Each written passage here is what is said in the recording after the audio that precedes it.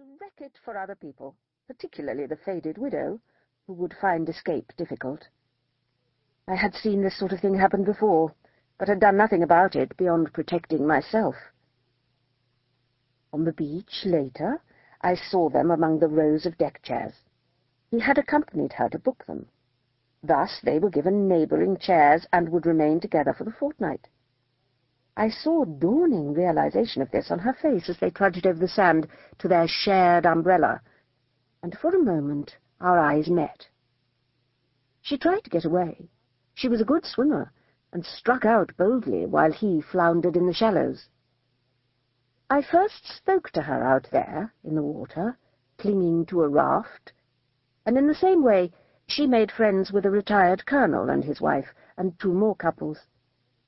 These people, all aware of her predicament, would sometimes invite her to join them in the bar or to go out in the evening for coffee.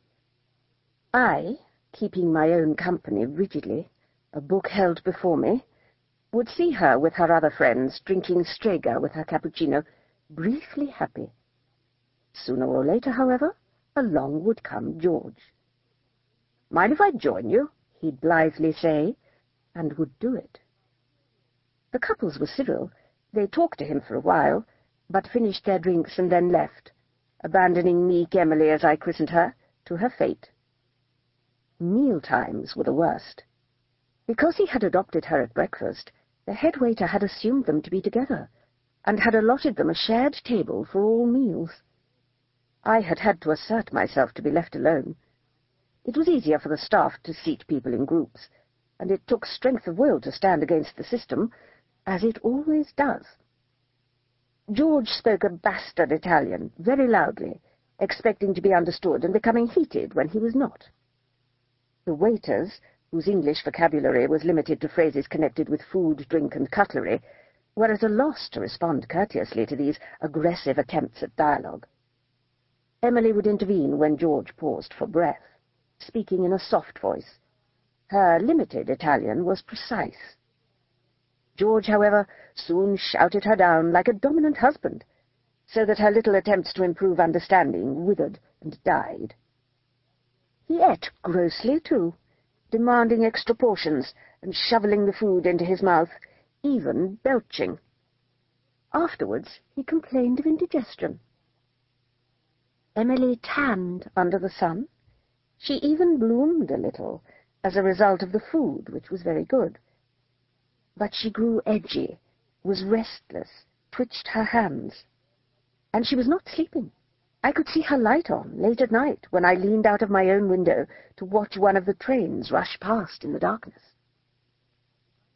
She had paid a lot of money for this holiday, and it was being ruined by an obtrusive boor. I often walked round the town in the evening, buying fruit and mineral water to consume in my room, and I enjoyed these expeditions. Once I met Emily scurrying along, head down, arms full of packages. George was not in sight. I did not detain her by speaking, for he might be in pursuit. And he was. I saw him approaching, large belly bulging over his stained slacks, searching about for her. "Have you seen Mary Jolly?" he asked. "I've lost her." So that was, in fact, Emily's unlikely name. "She's gone that way," I said, pointing to a narrow alley between chrome-painted houses where children played and cats skulked. "You'll catch her if you hurry." And I had the satisfaction of seeing him depart in the opposite direction from that taken by his quarry. I caught her up myself. She was buying postcards, in a shifty, worried manner, peering over her shoulder as she made her choice, in case he was on her trail. "It's all right," I told her. "He's gone in the other direction. You can take your time." She looked startled for a moment. Then she smiled, and I saw how pretty she must once have been. "He means well," she said. Fatal words. I wondered how many other people's holidays George had wrecked over the years, and indeed, how his good intentions affected those he met in daily life at home. "I never manage to miss him at breakfast, no matter what time I come down," Emily confessed as we walked on together. "Early or late, he's always there. and my room is too dark and dismal to stay in for breakfast. The trains in the night are so awful, too. Don't they wake you?" I agreed that they did. Mary Emily had tried earplugs, but could not sleep at all with them in her ears. A morning glory trailed over the railing above a culvert alongside the pedestrian tunnel under the railway line. It was a dark, eerie passage, where sounds echoed in the vaulted concrete cavern, but above it the blue flowers were brilliant. "It's so pretty here," said Mary Emily. "The town, I mean, with the oleanders and the palm trees, and all the buildings. Look at that lovely wrought-iron balcony." I admired it, but I was thinking. An accident would be impossible to arrange, for George did not swim out far enough to drown, nor were there any cliffs, and there were people about most of the time. It would have to be done here, near the railway. Timed well, the sound of a train would mask any noise. No one would suspect an elderly spinster, a retired schoolmistress of modest demeanour. No one here would know that the elderly spinster had once worked with the French resistance, and was no stranger to violence. It was too late to save Mary Emily's holiday this year, but no one else would have to suffer George in future. I went on the organised coach trip to Monte Carlo, which I had not originally planned to do, but I bought the knife there. "For my nephew," I said, in my excellent French. The shopkeeper never suspected that I was English, just as no one had all those years ago, when after the German advance I was caught in Paris. George and Mary Emily had booked to go on the outing too, but when the coach was due to leave, she had not turned up. George made the driver wait and went to find her, returning to say she had a headache and was not coming. He almost decided to stay behind in case she needed anything, but I persuaded him to come.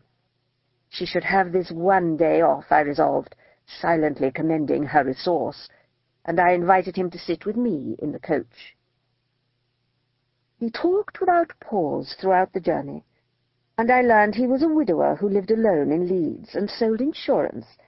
He had one son whom he almost never saw.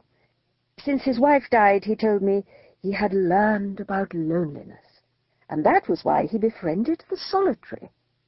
The effrontery of it! He supposed, by accompanying me now, that he was benefiting me.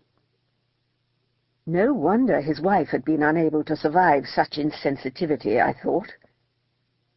When we reached Monte Carlo, I managed to elude him among the crowds to make my purchase unobserved. At dinner that night, Mary Emily looked tranquil after her undisturbed day. After the meal, she went into the town with the army couple, and when George followed them, I followed him. But there was no chance for action that night. I joined the group at a cafe, and we talked late, sheer numbers wearing George down so that others might speak. Because I was there to dilute the mixture, the couple lingered. Mary Emily was secretary receptionist to a doctor in Putney, I learned. I described my years of teaching in a girls' school, but did not mention the war.